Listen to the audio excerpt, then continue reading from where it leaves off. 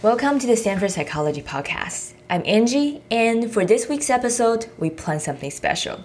Each year, Stanford Psychology Department hosts Path to PhD, a free, open to public information session on how to apply to PhD programs and research position in psychology. This year's event is scheduled to happen on Saturday, October 16th from 10 a.m. to 5 p.m. and the application deadline is on September 17th, which is a little more than a week from today.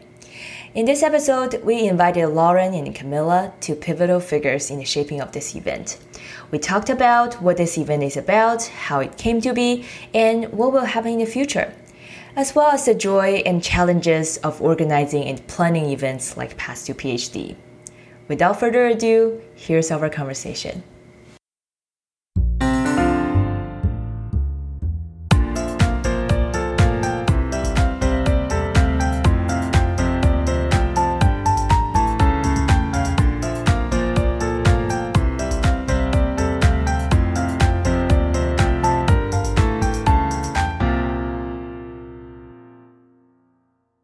Thank you so much for joining us on the podcast today. This is actually the first special episode we hold, which I think is perfect for the very special event that we are going to talk about today, Path to PhD.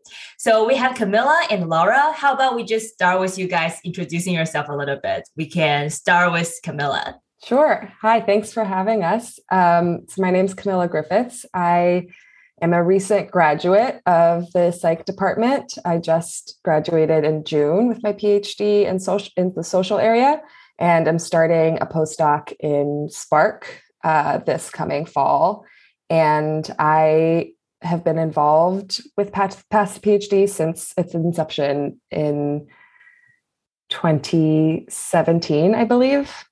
I'm Lauren. I am in a rising fourth year in the PhD program in the affective science area, studying kind of trajectories of reward processing in the brain in relation to the development of depressive symptoms in adolescents. And I was first involved with this event as a volunteer, I think in 2018, and have since been playing more of an active role in the planning for the past couple of years. Awesome. Thank you so much. Because I think, Lauren, you're the main organizer for the event this year. Can you tell our listeners a little bit about the event? What is going to happen and who is the event for? Yeah, so the event will take place on Saturday, October 16th of this year. And generally, the event consists of two different aspects. So there are informational sessions led by fantastic faculty and graduate students. And then there are workshop sessions, which are one-on-one platforms for people to craft their either research assistant application materials or kind of prospective PhD application with a graduate student. This event is for people who are interested in the field of psychology. I know some other programs that are sort of similar to ours cast a broader net, but we are focusing on people who are wanting to go into psych. And it's really designed to diversify the pipeline of people who are coming into these programs. And so we're especially targeting these events towards underrepresented minorities. That's amazing. So Camilla, I know you just mentioned that you are kind of with this program from the very beginning. And when I first reached out to Lauren to talk about this podcast, you mentioned that you are one of the kind of the founders of this event. So I'm wondering if you can share a little bit about the beginning of this event and how did the idea of organizing this event emerge and how has things been changed? Yeah, I'm happy to talk about that. So this event started as a way to provide some program that sort of filled a need in the psych department and in the field in general. And so it was myself and Anna Kazenzan, who is a graduate of the neuroscience area from a few years ago. We were on the diversity committee in its first year. And we originally, one of our sort of main goals was to not only diversify sort of our department, but also the pipeline of students, underrepresented students who enter the field. And originally, we were sort of conceiving of designing a program that was sort of a post-bac program for people interested in not just social psychology, but psychology programs in general, and providing an opportunity for students to get research experience, which is a sort of necessary prerequisite to applying for graduate school. But at the time, we didn't really have ways to fund such a program. And it seemed like kind of a huge undertaking for the diversity committee in its first year. And so we saw an opportunity to apply for funding at Stanford for up to $1,500 for programs that included or addressed issues related to diversity. And so we decided to try to apply for that money to have a much smaller scale program that would provide information and guidance for people interested in entering the field and starting PhD programs, especially people from underrepresented populations. And so we applied for that money with the idea of having a 1 to 2 day workshop.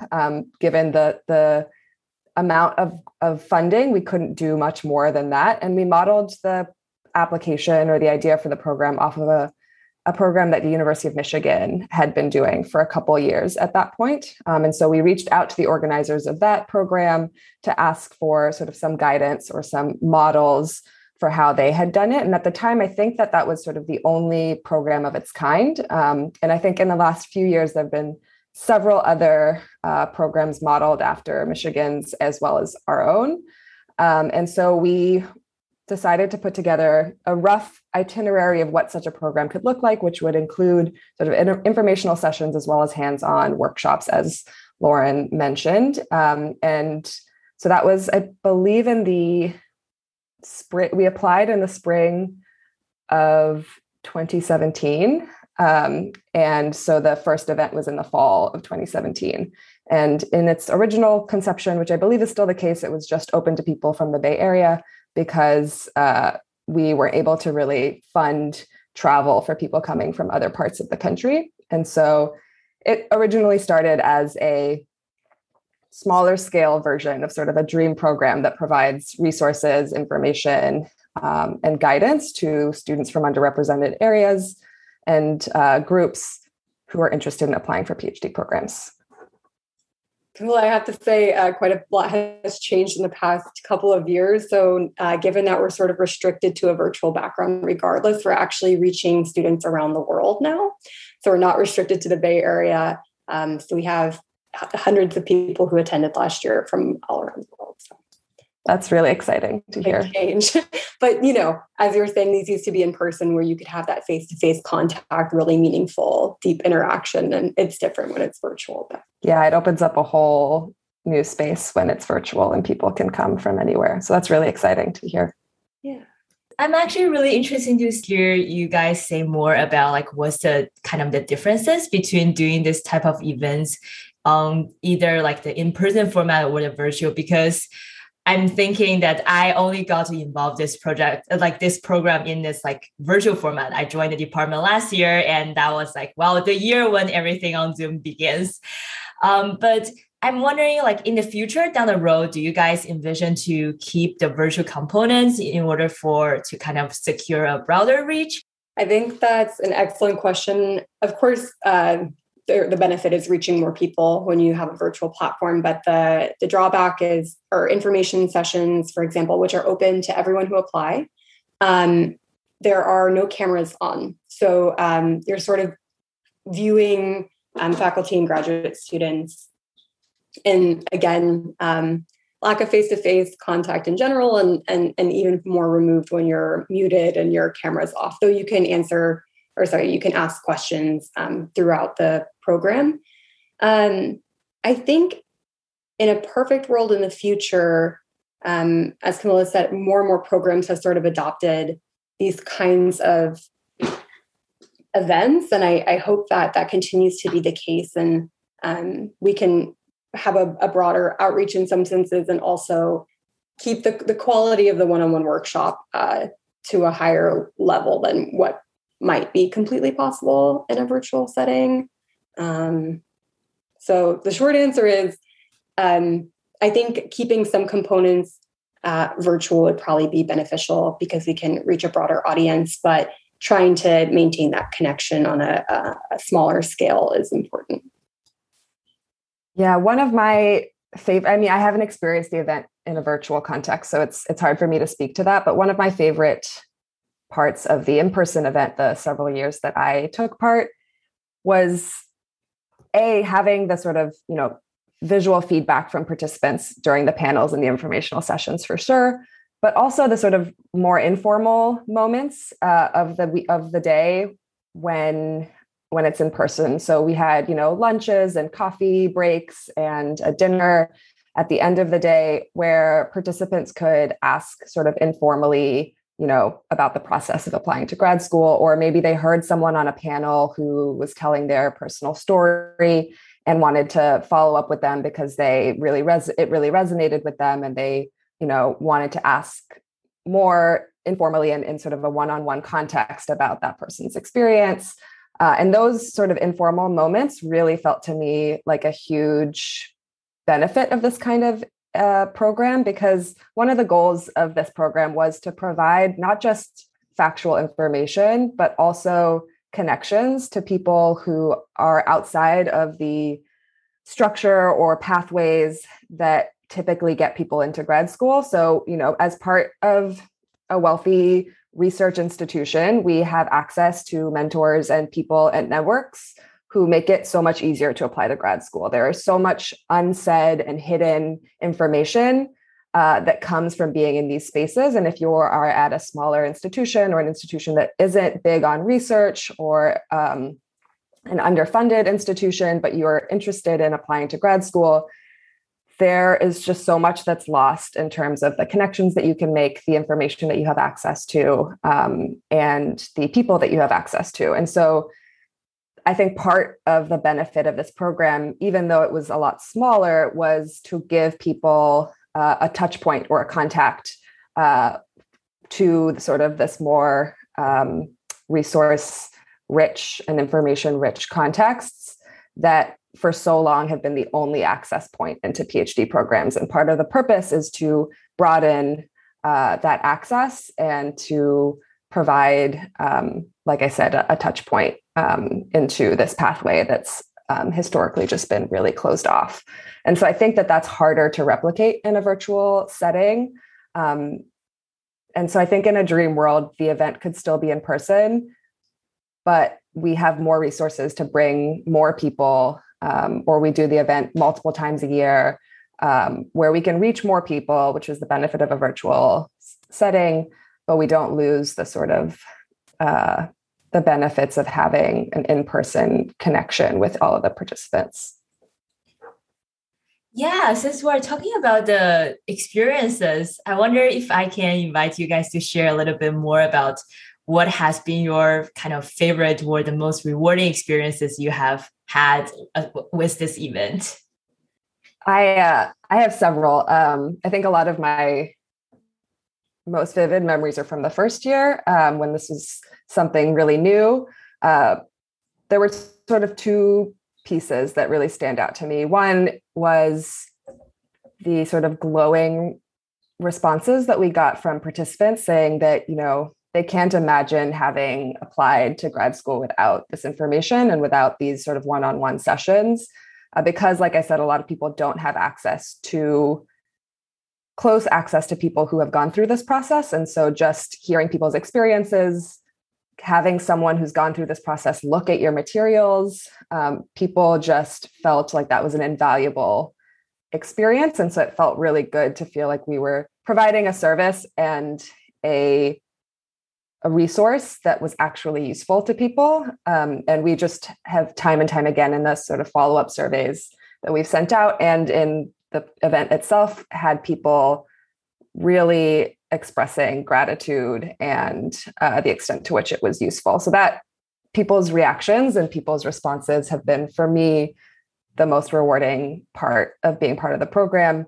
The other is actually slightly different, and it's about how people in the department actually showed up for this event. I think because this event started in the first year ever of the diversity committee in the department, there was definitely the feeling that, we're not sure if people care about diversity. We're not sure if people are going to show up for something like this, because there's never been this big of an event that's about diversity in the department. And that first year, when we had, dozens of grad students show up on a Saturday morning and a handful of faculty members show up on a Saturday morning to do this event for free, just volunteering their time. That was really, really rewarding for me as well, because it communicated, oh, this is a place where people care about this.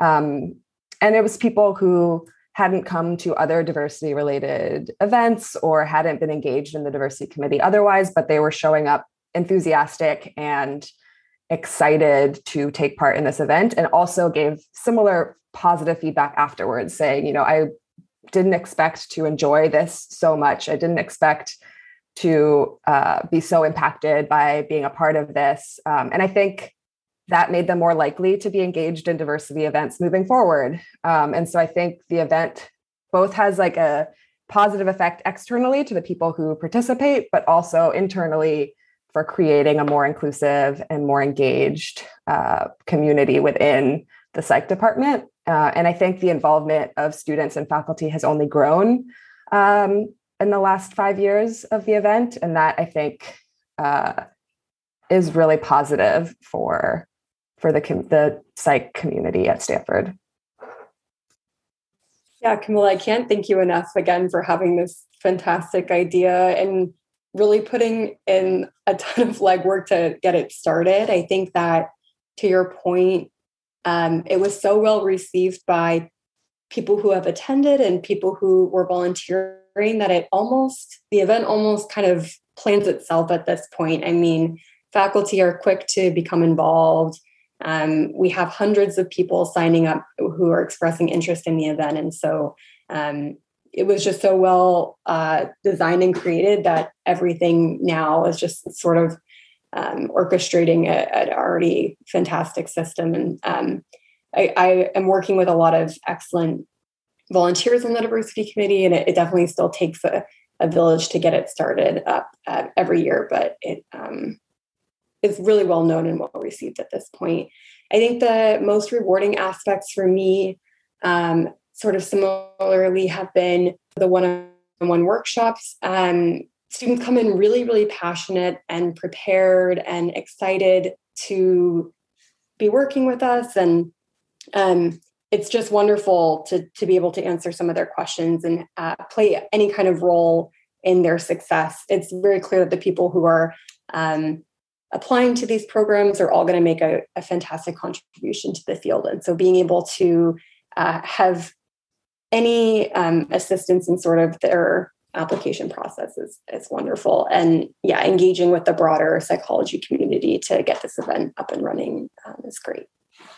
Yeah, I have to second this too, because I was a volunteer last year, my first year. And I think it's probably going to be the best day that I had last year, which is when, actually it's this year, early this year, where one of the participants who participated in a workshop actually sent me a follow-up email after her application season, thanking me that my feedback to her statement of purpose is actually really helpful. She didn't change much other than narratives. It got her into one of her dream school. And I'm like, wow, I can't believe that actually has such a big impact on people.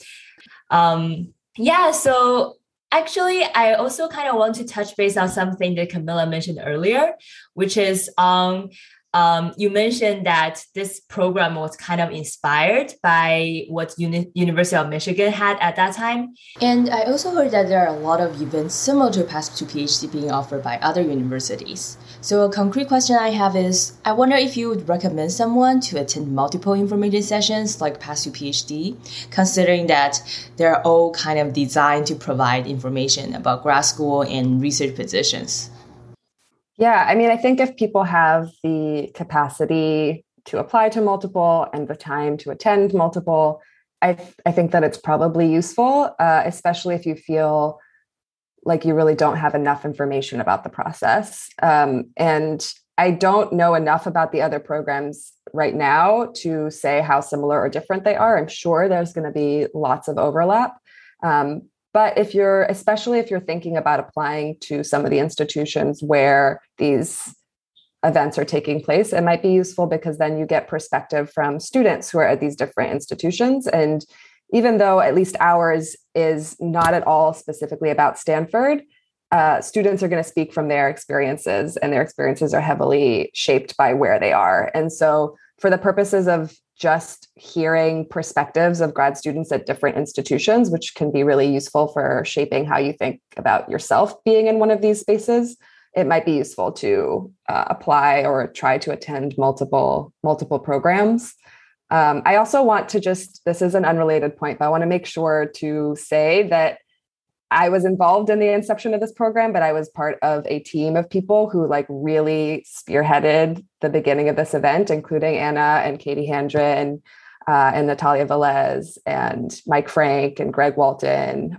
They were all really integral to starting this and sort of putting all of the details together to get it started, and a lot of whom stayed involved throughout their time at Stanford. So I just want to make sure to shout out the sort of team effort that got this going. Yeah, I will say from the perspective of kind of having to be forced to narrow the number of applications, all of which are incredibly strong and well thought out, we tend to give preference to people who haven't attended a similar event. I think the ultimate goal is to provide information to people who don't have access to this information typically. So our hope is that if you've attended a similar event, you've been given some insight into information. But Camilla raises a really important point and might change my perspective on when we're trying to narrow the applications down for the workshop section, that maybe, people who have attended other events, it would still be very helpful for them to attend this anyway. So maybe this is also changing topic a little bit, but this is the first year that I'm kind of getting involved in this organization process. And I'm very astonished by the amount of work there is in terms of the planning and organizing and everything. So I'm just kind of wondering, in an ideal world, what could have been better to make these events go smoother or to the directions that you guys may have in mind originally? What has been the most challenging experience you've had in terms of the planning of the programs?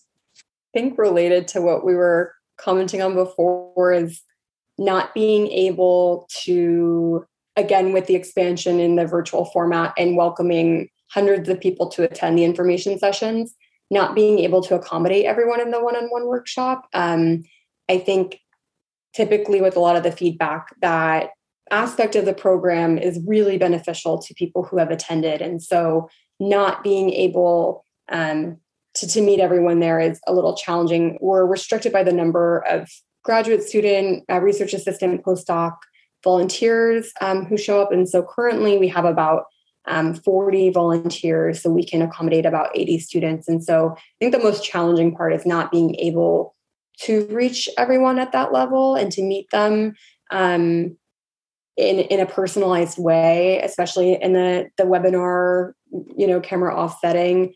It's really challenging. And so I think in the future, trying to be more resourced in terms of who's volunteering, maybe broaden our affiliation with other universities to get more PhD students from other universities involved in our event, or even broadening across different departments. So maybe the Department of Sociology could be involved, just somehow trying to increase the number of people we have on our side so that we can reach, almost everyone who's interested and deserves to have a similar individualized experience as well.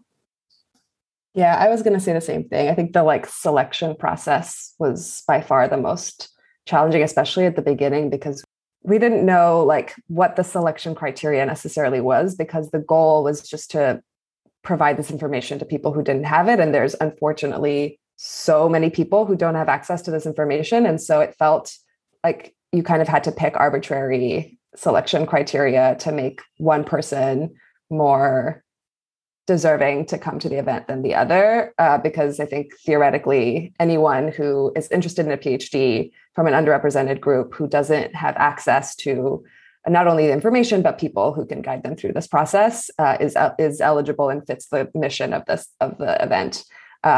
There have been in the past conversations with there's the Dean of Equity and Inclusion at the Ed School heard about the event and was really interested in doing something similar at the Education School. I don't think that anything sort of came to fruition, but we had several conversations about what that would look like to sort of join forces. And I think that would help us, again, to reach a broader audience. And I think that there's a model of this event where there's sort of like an individualized version of the event for each department or school at Stanford or in a university.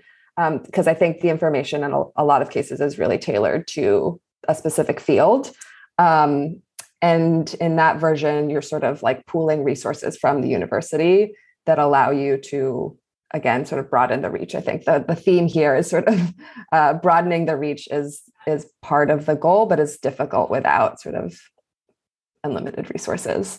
And so I would say that was the most challenging. And in the beginning, I think it was also challenging to figure out exactly what information to include, because it's hard to know like what people don't know. And so it's a process of sort of pooling from the people on the diversity committee and others, sort of what pieces of information they found most useful in their application process and trying to tailor the resources to address those things. But I think there's probably still areas that we're missing. And so I think like constantly sort of trying to tweak the content so that it really addresses blind spots or missing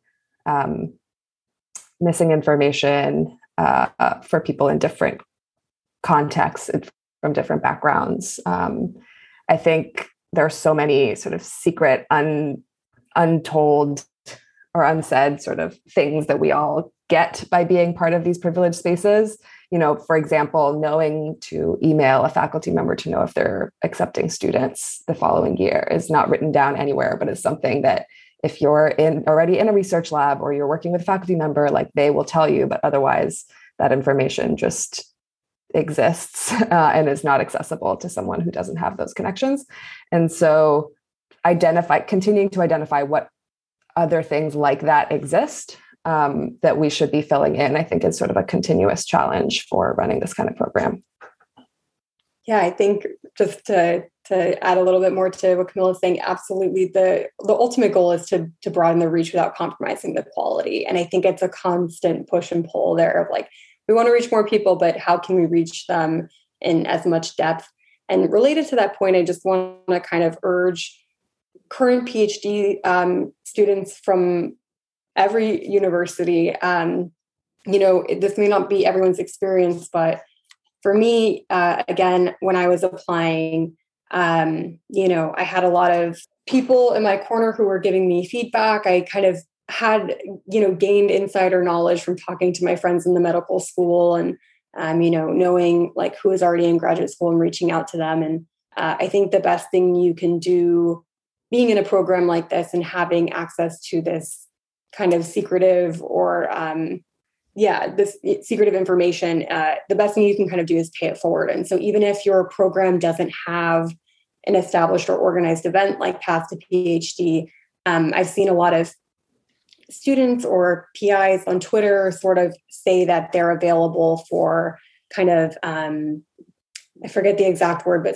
mentoring in some capacity. And so even if, again, your institution doesn't have an established event, there's still ways to reach people who need access to this information. And it's, again, a really rewarding process. So I encourage people to do it. So another challenge to this event continuing and growing in the future is that it can be really hard for grad students who have a lot of other commitments, a lot of other demands on their time to feel like this work is rewarded or that this work is contributing to their career. And a lot of times it's students who are taking time and energy out of their research to work on something like this. And disproportionately, that often is students of color and women. And so I think a huge way that this can grow and improve in the future is for the department or, outside funds to actually compensate students for their work on something like this, because I think it's going to increasingly require more time and effort if we want to grow the event. And that's time and effort that is taken away from our professional time and effort. And this is important work that should be compensated and that should be acknowledged as valuable.